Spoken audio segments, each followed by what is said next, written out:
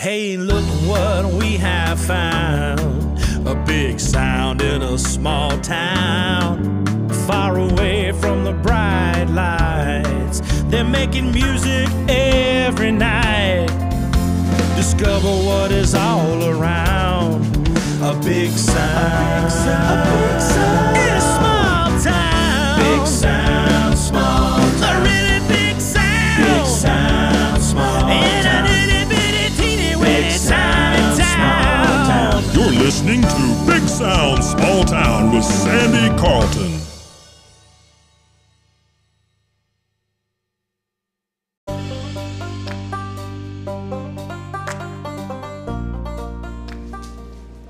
Hi, and welcome to Big Sound, Small Town. I'm your host, Sandy Carlton, and this is a podcast about the lives and stories of the musicians, writers, artists, and their associates that have their roots in the small towns and communities across America. If you like what you hear, tell somebody. Enjoy.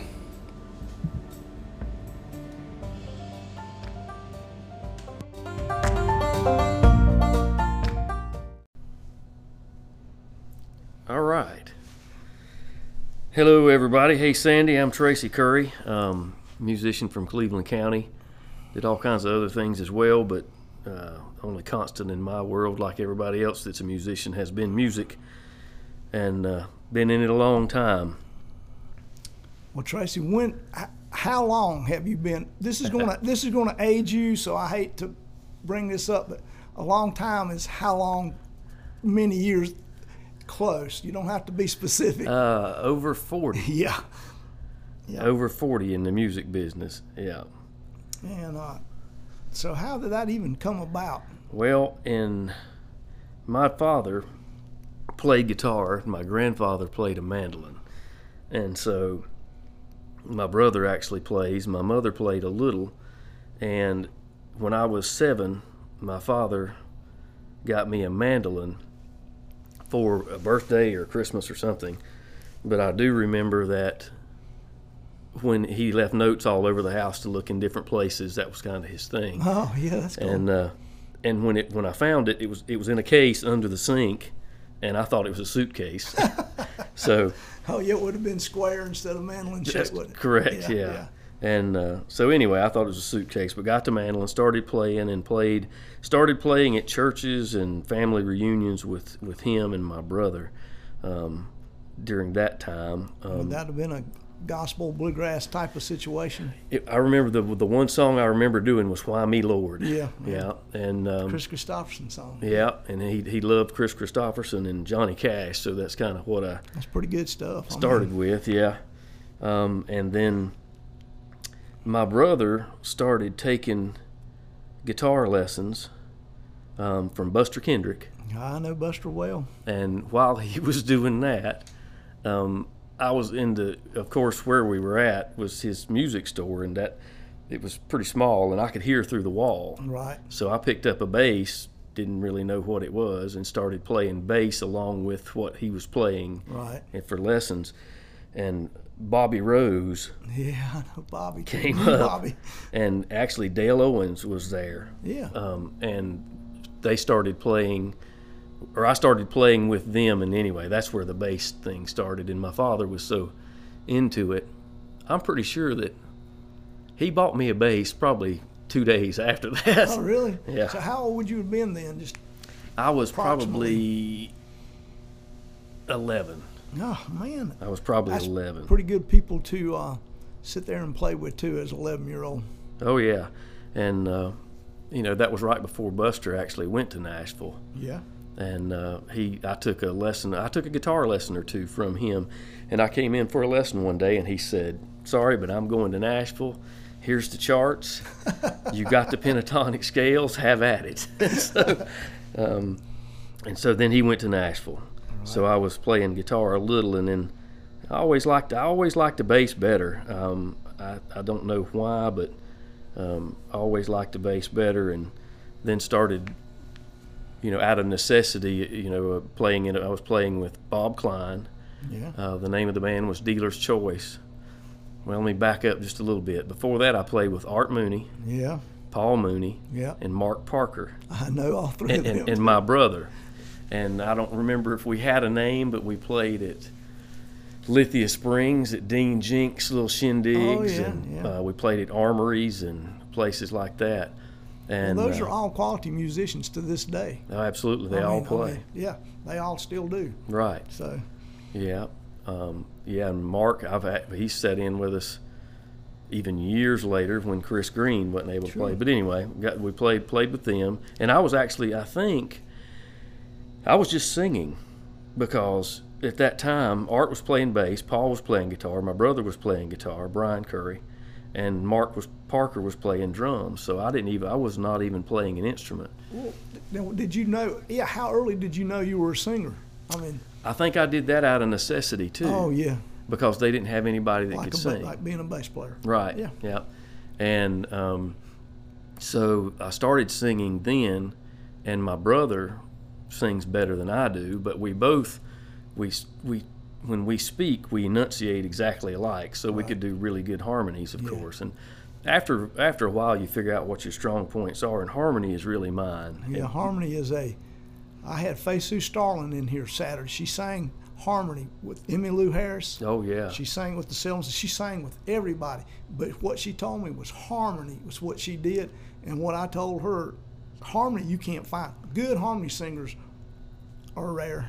Well, and so then you find that especially if you can play bass and sing, you can work, and playing bass and singing harmony, you can even do more. True. And so that's really where I ended up, and that is definitely the strength is the harmony, more so than the lead, but played with them. Then I started playing. I remember I got a call from Jimmy McNeely, who was the drummer. Yeah. And their bass player hadn't shown up for a practice. And, of course, I wasn't old enough to drive, but I drove over there, of course. Of course. And sat in with them for their practice. And then I was actually floating the river with my brother and his soon-to-be wife. And I was probably 13 at this time. We got out of the river. There was a note on my car that said, "Be at the Moose Lodge at 7:30." So I went and played with them, and I played with them for several years, probably from 82 to 85-ish. You remember who else was in that Bob band? and Trudy Klein. They actually weren't married at the time. Her maiden name was Wooten. Randall Setzer, David Beheeler, and Jimmy McNeely. Yeah. They were most of them were from Lincolnton. Yeah, they were. And so that was till about 85, and then in 85 I graduated high school and went in the Army for a little bit. Played while I was there. Had a 12-string I drug around with me. Oh, really? And I played in Georgetown and more so than D.C., but I was just doing solo gigs with a little drum machine. Oh, yeah. And a 12-string. Right, yeah, and the 12-string. And then, so I did, and I got back from there and still did the solo gigs for quite some time. I remember you had to do, it was hard to find them at that time because there was no liquor by the drink here. Yeah. So I was playing a lot of South Carolina stuff. Yeah. And then shortly after they got liquor by the drink in Kings Mountain, I talked to them at the Holiday Inn and said, let's just try it and see. And I ended up playing down there 2 or 3 nights a week for several years, actually. So that's the hardest job in the world, is doing the one-man thing. I mean, I've done it a lot, and it's hard. It's tough, and it's, but again, at that age, I was bulletproof. Yeah, it didn't matter true, to me. Yeah. And I'd try anything new, and you find out, you work through it, and you find out the songs that you do better at. Yeah, you do. There's just songs you do better at than others, and that comes from experience. Some you try, and you realize that you probably need to let somebody else do that song. At least you learn that. There's a lot of people that never learn that. Yeah, well, I do know what my limitations are. Or try to anyway. The best part of a good musician. Yeah, and then let's see.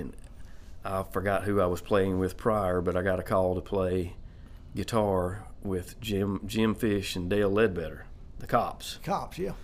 and Mackie Lennon. Yeah, I knew Mackie, yeah. And so I was already in rookie school, and I ended up in a band with them and my brother and Chris Green. Okay. My brother played bass, I played guitar, Chris Green played drums, Jim Fish played rhythm, Dale Ledbetter just sang, and Mackie Lennon's played keys and was, of course, the MC. Of course. Yeah, he's quite a character. Yeah.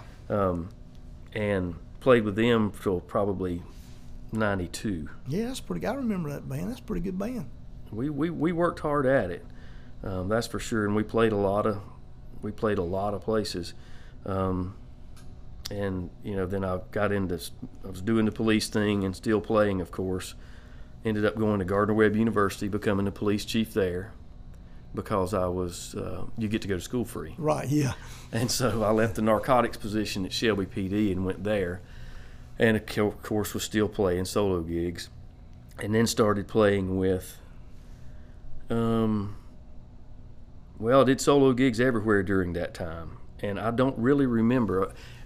During that time, I think was what we called Curry Brothers, and we played a lot, and it was me and Chris Green and my brother Brian Curry. Right. And most of the time I was playing guitar, Brian was playing bass, and Chris was playing drums, and we would do a small gigs, or we did a lot of the places around here, a lot of the restaurants. We did a lot of commercial things like for a while the school systems. We did several different school systems when they had their shindigs and things like that, and that went on for years. And I'm sure that was a pretty easy working relationship there. I mean, you didn't have to do a whole lot with that, did you? Great relationship, because of course my brother, who was and then Chris Green is my brother's brother-in-law. Right. Yes. So that's why we were the Curry Brothers. Right. And we'd known each other forever. So that worked really well and went on for years and years. And then about 2002, I had gone to the sheriff's office, finished my degrees, went to the sheriff's office, working narcotics again, and started filling in with Mike Bullman. Yeah, Mike Bullman, yes. And during that time, it was Mike, Don Camp, Brian Pearson, and Donnie Camp. Yeah, that's another good band. Yeah, and Mike, for anybody that knows Mike Bullman, he's the quintessential musician. He played 5 nights a week at the VIP forever. He did. And he can blow the horns out of a monitor. He can. The man can sing. Yeah, and so I started still doing the solo gigs when they weren't playing, and I did a bunch of those in Forest City. Had a little place call me up there because they thought I was Irish. It was an Irish pub, and they saw the Curry Studios for the recording studio, and with the last name Curry, and I don't remember the name of the pub when I first started, but it may have been Patty Doolin's. Yeah, I think it was. Yeah. Went through 3 or 4 different changes, played there for years. Did you have to cover Irish tunes? I did not. I told him, I said, look, I really don't know any Irish tunes. And I think I did learn an Irish tune or two. Right, yeah. But I never did. And the owner at that time said, I'd rather you just come do what you do anyway. And, he said, there's not really a lot of call for Irish music. No, there's not. Right. I had Irish uncles who forced me to learn Irish fiddle tunes. I hated them. But they're everything that you think of Irish fiddlers. They were boxers, drunks. And they scared the crap out of me, so I learned those songs. There you go. But and there's been times when I have played those out of busking around or something, needing to play. But to this day, I still hate playing Irish fiddle tunes. How close is it to our bluegrass, to a traditional? Not as close. I hear that a lot, but I don't think so either. I've studied enough to realize I don't think they're that close. No, I hear people say that, and I know some Irish guy's going to come punch me, but it's just a bunch of scales run up and down at a tempo with a funky little bow thing. So as fiddlers go, I'm not impressed. No. Yeah, well, and again, there's fiddles. There's a lot of people love it though. Oh yeah, and that's I've just always heard it's real close, but I don't think so either. I've not played a lot of bluegrass, but I recorded a lot of it at the studio, and I've played. Of course, playing a mandolin, you just about have to. Yeah, you do, for the most part. But anyway, did that for a long time with them, and then in about 2007, Rick Tackett he's the bass player. He was playing at Coyote Joe's. Right. And I know him. I played in, I don't know if I'd ever played in a band with him, but we had known each other as musicians for a long time. And he started having some really bad shoulder problems. So I filled in for him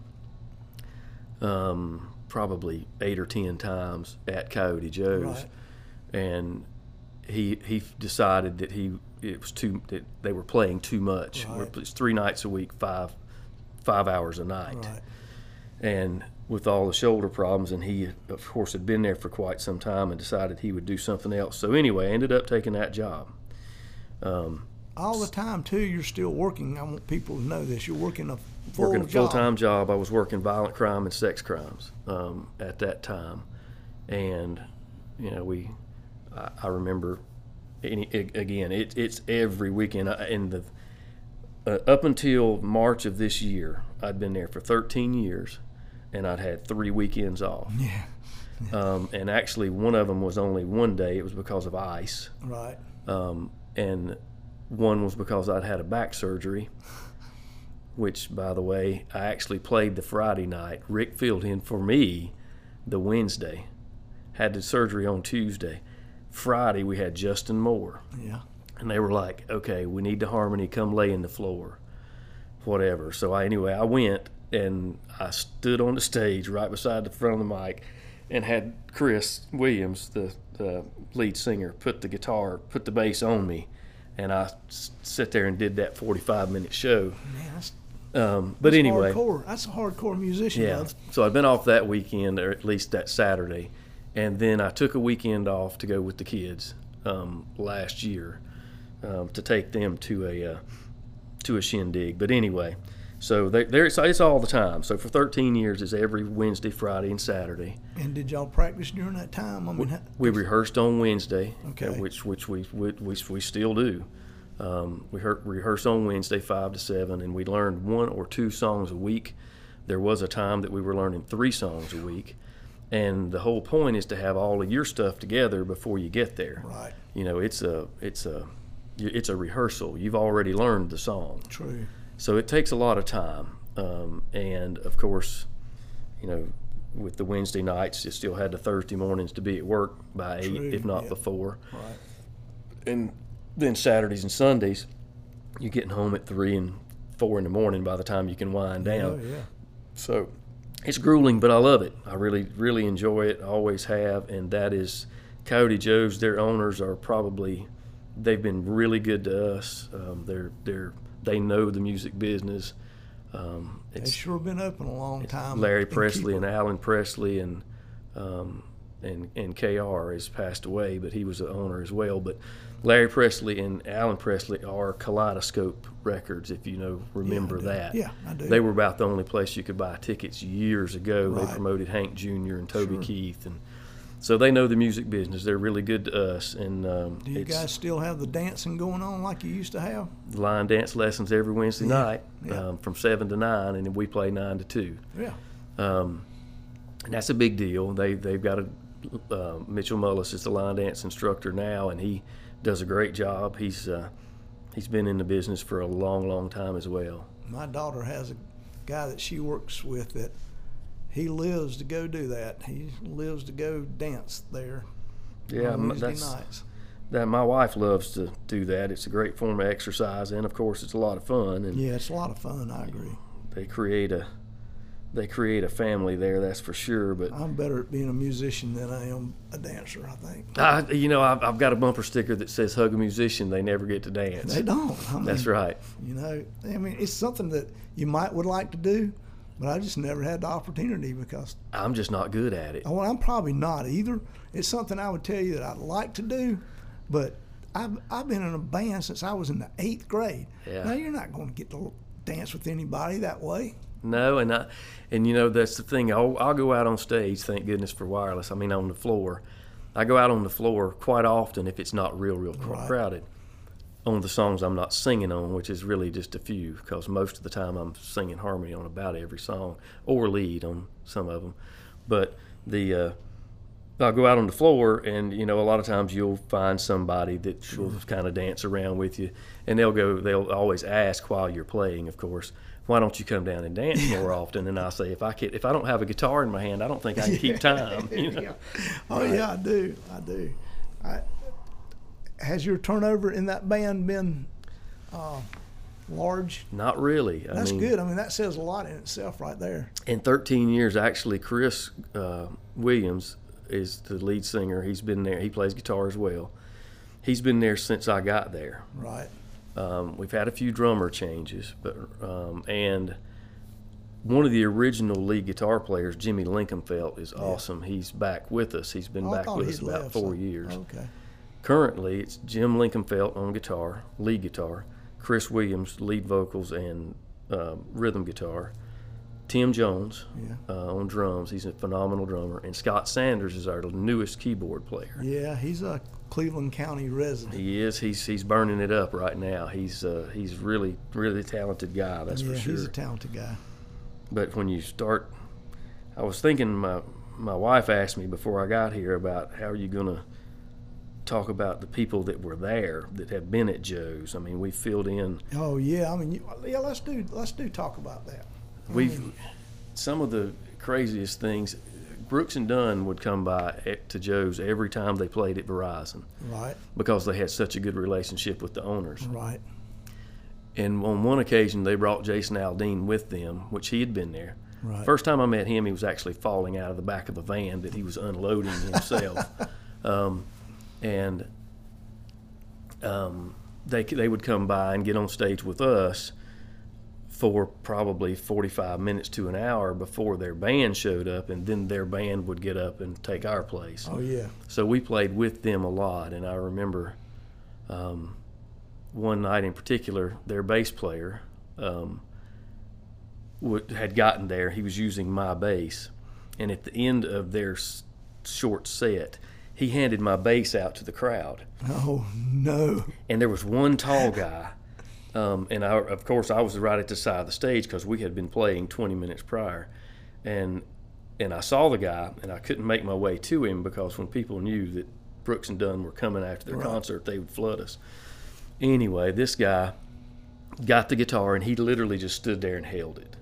And I got out to him and got the guitar back. Aren't you glad that was the case? And, later on, Ronnie Dunn was in the band room, and he said they gave that guy so much trouble about that. And he said we still give him a hard time about handing somebody else's bass away. Yes. But anyway, and to make it even more interesting, I was at the music store one day at Shelby Music. Yeah.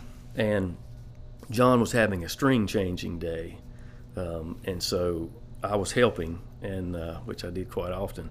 And there was a guy getting strings on his guitar, and he started telling that story. Oh, it was the guy. He was the guy that got the bass. Yeah. Oh, he was the guy that got the bass. He was the guy that got the bass. Oh. Yeah. And what'd you just say? Well, yeah, you got my bass. That's right. I said, yeah. He said, and he didn't remember me, but he said, I do remember that. And then he started thinking about it. But anyway, that was kind of a small world kind of thing. That's a pretty cool. That's a good story. I like that. Yeah, and we've had, Brantley Gilbert showed up one Wednesday night and just got on stage with us. Randy Hauser showed up one day, got on stage with us on a Friday night. Right. I think he said he'd been playing Lexington. But we have had Blake Shelton, Chris Stapleton, Colt Ford, Travis Tritt, Tracy Lawrence, Luke Combs, Tricia Yearwood, Miranda Lambert, Jake Owen, Josh Turner, Justin Moore, Brooks and Dunn, Jason Aldean. Billy Gibbons came with Brooks and Dunn one night. Eric Church, Corey Smith, Diamond Rio, Florida Georgia Line, The Lax, Darius Rucker, Big and Rich, Brett Young, Brothers Osborne, Cadillac 3, Chris Young, Clay Walker, Cody Jinks, Cole Swindell, John Party, Jimmy Allen, Dylan Scott, Drake White, Sturgill Simpson, Thomas Rhett, Red Akins, Travis Denning, Midland, and Russell Dickerson. Those are the ones that I could just remember before I got here today. Wow. And I mean, that's a who's who. And, the cool part about it is there's so many, the first time I met Colt Ford, he came in the door, and I was actually helping our sound guy, and I ran monitors as well for the national acts for several years. And he came in and said, "Hey, I'm Colt Ford."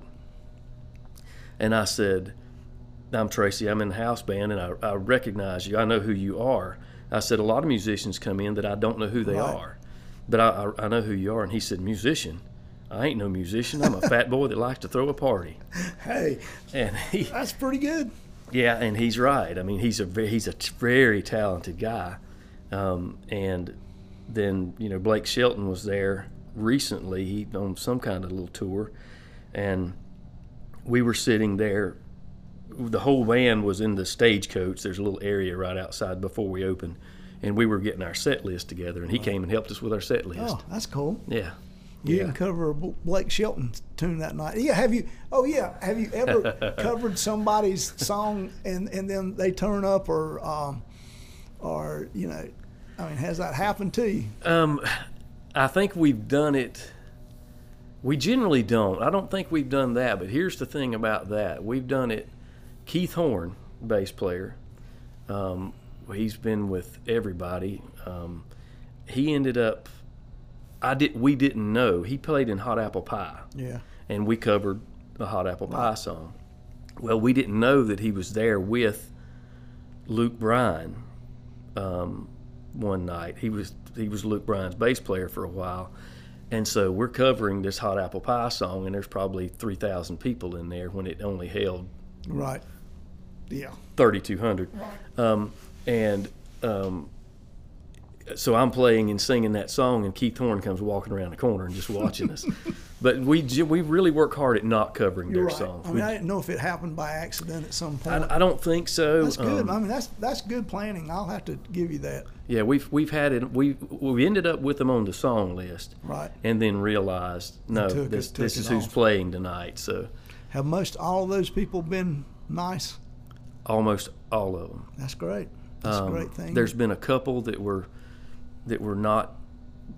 Out of all of those people, and I think and by the way, I didn't name the couple that were not, they were not real friendly. But again, you know, they've got a lot on their plate. True, too. You never know. I mean, everybody has a bad day. But most of them are extremely nice and really classy, and you know, we help them with equipment. I mean, we've gone up and changed out things, and they've done us the same way. If we're playing and we have a problem, they'll come and help us. And the green room is always, we've never been shut out of the green room necessarily or anything like that. And but they're really classy. And one of the, you know, a lot of them, there's probably a lot of things that I don't think about anymore, but one of the things, Darius Rucker was there, and he was at his bus. He was trying to leave. It was probably 3 o'clock in the morning. Right. And people were still standing there, so he was still signing autographs. And one lady came up and pulled her shirt up and wanted him to sign. And he turned his head and said, "Oh no, I don't think my wife would appreciate that. I'll sign anything you want except your body." That's good. That's pretty classy. I agree. I agree. Yeah, I know a lot of bands that sign anything like that. Oh yeah. You know. Yeah. How about the studio? You want to talk a little bit about having a studio? Well, had a studio. I still have it, but I really don't have time. I'm trying to spend my time with two 13-year-olds that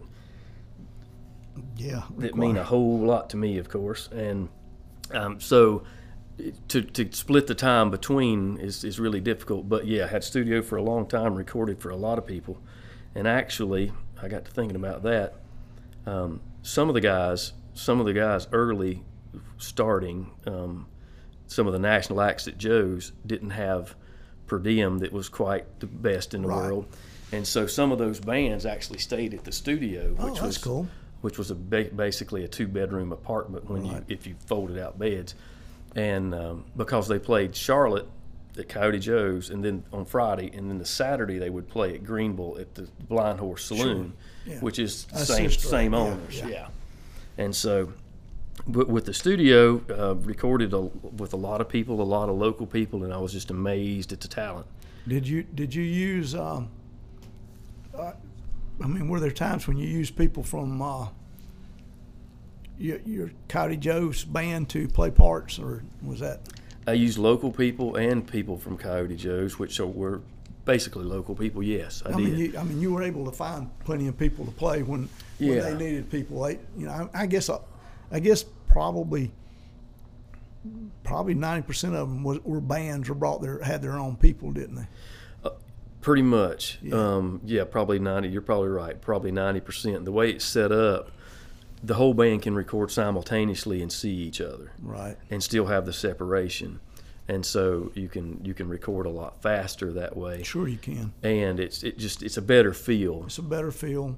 Yeah, it is. I mean, it gives it a more live feeling than a studio feeling. Yeah, because you can go back and change parts if you need to, sure, or whatever, but you still have that groove or the pocket that's I there. agree. I always like recording better that way. It's just it's live with the ability to change anything that needs to be. Yeah, I think that's probably one of the reasons that it was more successful and people kept coming back. I had people coming from, of course, South Carolina, and had people coming from almost the coast even to record. Did you do more bluegrass than anything else? No. You did a lot of bluegrass, though, didn't you? Did a lot of bluegrass, but I think we did more. It's kind of odd, but I think we did more of a more southern rock kind really? of things. Yeah. I remember one group came in and did Cheap Sunglasses, yeah, ZZ Top, and the same day, that same day in the afternoon, I had another entire group in, and they did Cheap Sunglasses. Really? And so that's the type of music they were doing, Dave Matthews, right, and things like that as well. But it was really odd to me. Both of them were really good versions. Oh yeah, and they were totally different. Totally different, but really good versions. Well, that's when you know that it's a good song. Oh yeah, you can do it a lot of different ways. Oh, it's yeah, still a great song. Yeah, had a lot of.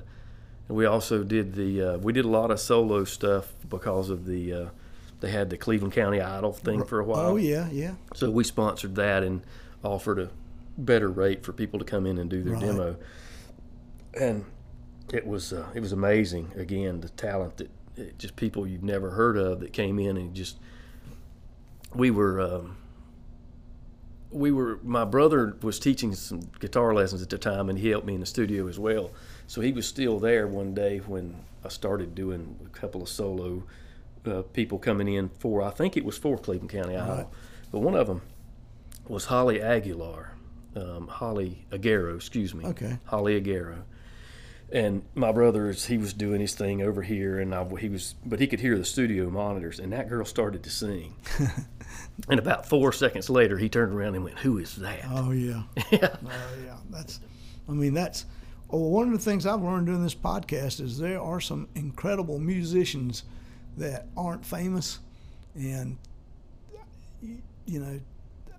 everybody can't be famous, but you can still be a really good musician. Oh, and we see them coming through with these national acts. It's amazing, the talent. And the sad part a lot of times is, I remember one in particular. He's a tremendous guitar player, and Monday through Wednesday he's hanging sheetrock. Yeah, that's because he's making a living, and this is before COVID. Right. I mean, it's not just now, but.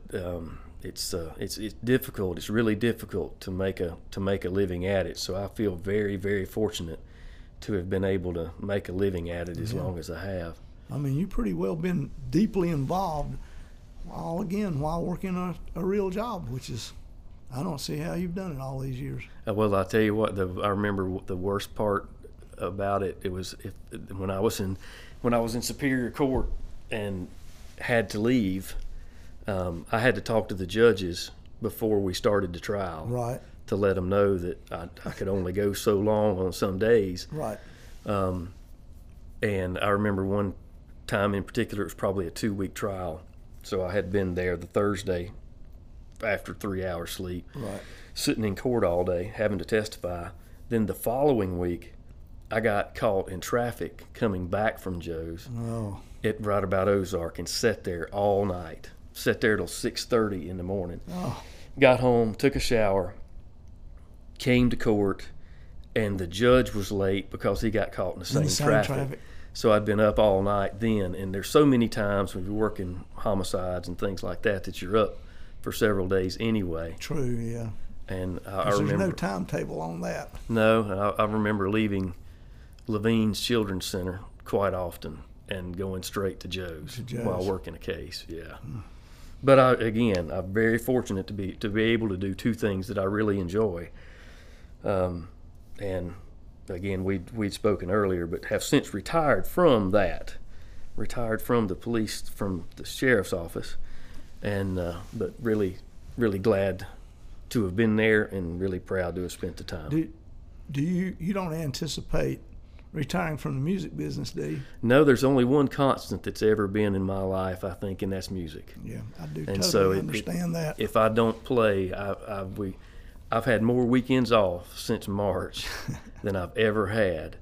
I played a couple of weeks ago at a filling in, playing bass and singing harmony for a group in South Carolina, where it's a little more open. Yeah. And once you do that, and it's been a while since you played, it really it brings it home that I really need to play. I still want to do this. I want to play. Yeah, I was getting ready to ask you. So you've been happy with that time off?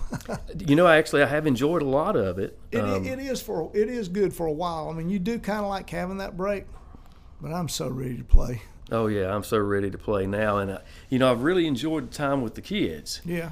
And so I'm fortunate again, but I'm ready to play. Yeah. I mean, I really, no matter what you're doing, no matter how long you've done it, no matter how much of a job it seems to become, if it's music, it's still not as stressful and as strenuous as a quote job. One of the parts that I always hated was just going to it. It's like, I don't really want to go do this tonight.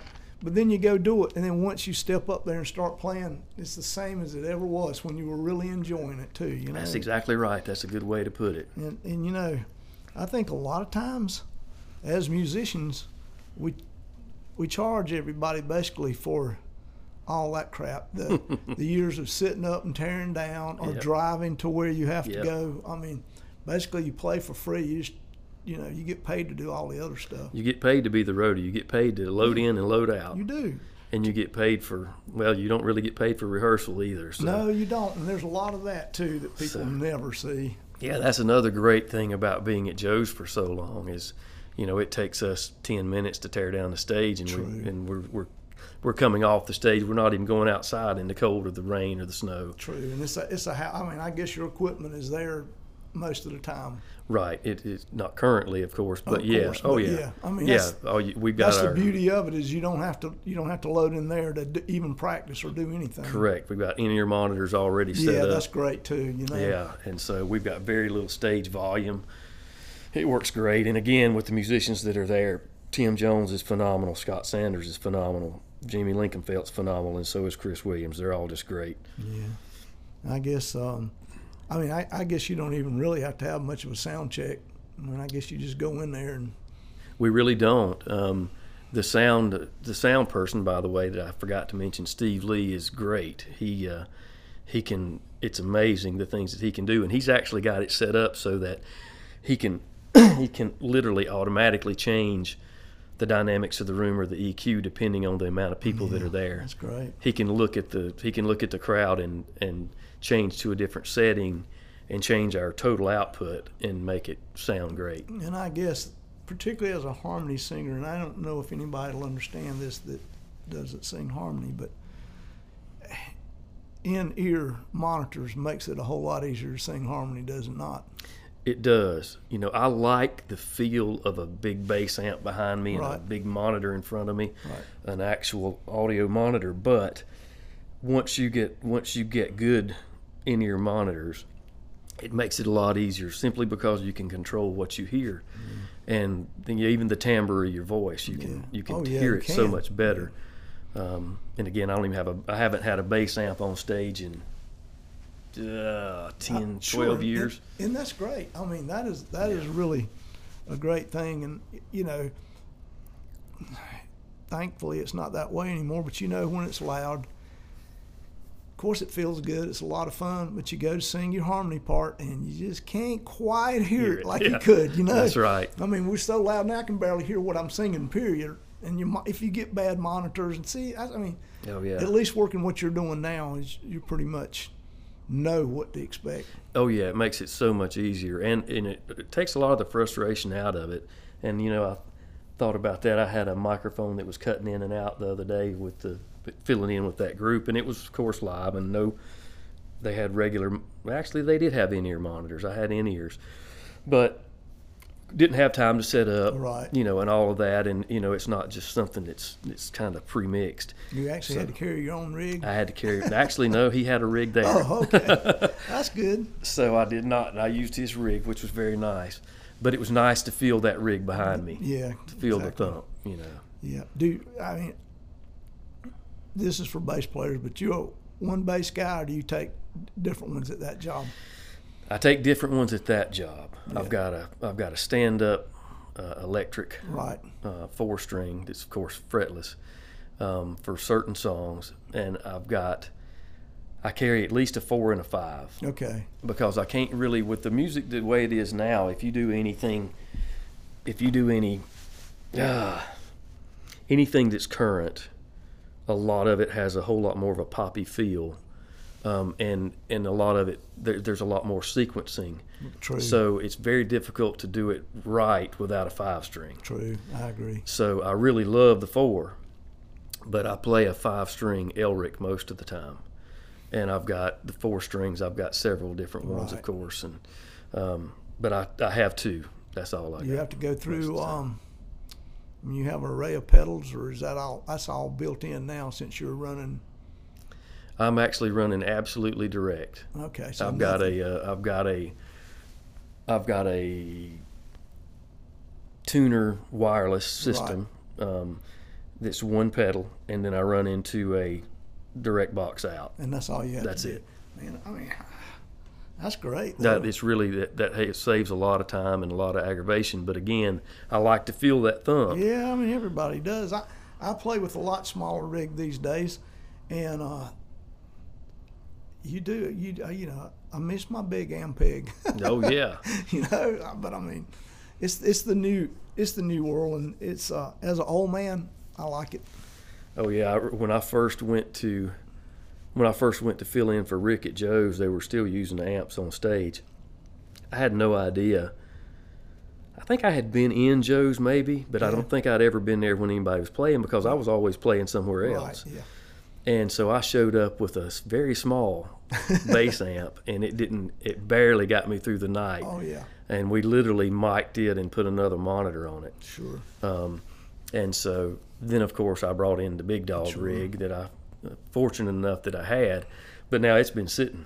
Oh yeah. It's been sitting for some time. Yeah, mine is. I'm in a small Aguilar outfit these days. There you go. That's a great system. It is, and it's tone-wise, it sounds good. It just don't roar like the old. I mean, tone-wise, it's great, but it's not the same. Oh yeah. So, I do like the times that I've gone and used direct in. It is pretty cool, really. Yeah, and that's another reason that with the direct in, it's kind of like playing a Telecaster. You can't hide anything. No, you can't. You get what you put in it out, and but so you can't turn it up during it. No. So that's a good thing, because that's always the bane of bands, is somebody's always going to turn up, then the next person's going to, So everybody starts out on 3, and by the end of the night, everybody's on 12. Yeah, that's true. Yeah. That's why sound men. I got this theory that sound men go to heaven, don't matter what they've done. Because they put up with that.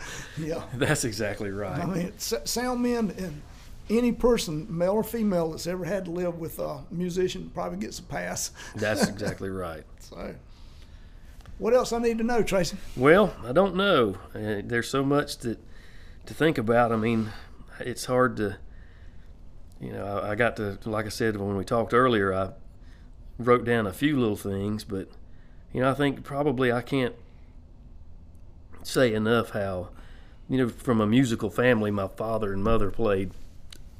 My mother played a little, my father played a lot more. He was really the inspiration. And so I'm really, really glad for that. And then, of course, my brother's a great musician. and just people like Buster Kendrick were great inspirations, and everybody that I played with, you learn so much from. And I've really determined that when I got a little older, I found out I want to be around people. I want to be playing with people that are better than me. Oh yeah, that's that for sure. That's two. You just spoke of two key things for musicians. I think playing with people better than them, if as much as you can. Yeah. And having parental support when Sure. you're doing that. I mean, Oh yeah. Nobody said, "Hey Tracy, when are you going to get a real job?" Of course, you had a job the whole time, but still, Sure. Oh, I remember being really young and selling a cow to buy a keyboard. Yeah, I mean, And I had at one time I had probably a $2,000 bass rig and a $500 Volkswagen. That's what my priorities were. sure. That's spoken like a true musician. Yeah, and I had to take the back seat out of the Volkswagen to get the bass rig in it. Yep, that's about right. Right.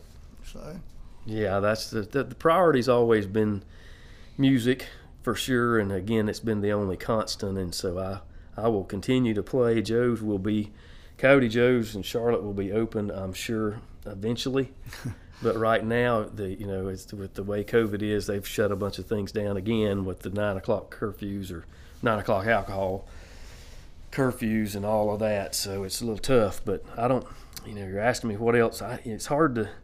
It's been so much of my world for so long. Mm-hmm. A lot of the things I've forgotten. A lot of the people I've probably left out. sure. Doesn't mean that they mean any less to me. Exactly. It's just been a while for some of them, and it's kind of hard to keep in touch. Let me ask you this: can somebody get you to come play if they got some money right now? Oh yeah, yes they could. I mean, I'm thinking that you could hire him to come do a one-man thing if you got the money right now. Why people are waiting for stuff to open up. Yeah, I've done a few things here and there, and I really do miss that. I miss the solo gigs, even when I'm at Joe's. But playing with a full band and playing with national acts, especially when they're on the stage with you, is completely very satisfying, of course. And it makes you really try to hone your skills and get your chops back where they need to be, because obviously with a big break it's a little tough. But yeah, I haven't actively pursued too much recently because of everybody else and the people that are less fortunate than me that don't have another job. I agree. So we're trying to give them an opportunity to play as well. Yeah, that's good. That's giving back, really. Trying to again, some of these guys that's all they do, and it makes it they've really been struggling. They really have. Well, I appreciate you driving up here and taking the time to do this. Thank you, sir. I appreciate you asking me, and it's good to see you. It's been a few years since we've seen each other. It has been. That's always a good thing. Tracy, thank you a whole lot. Thank you, sir.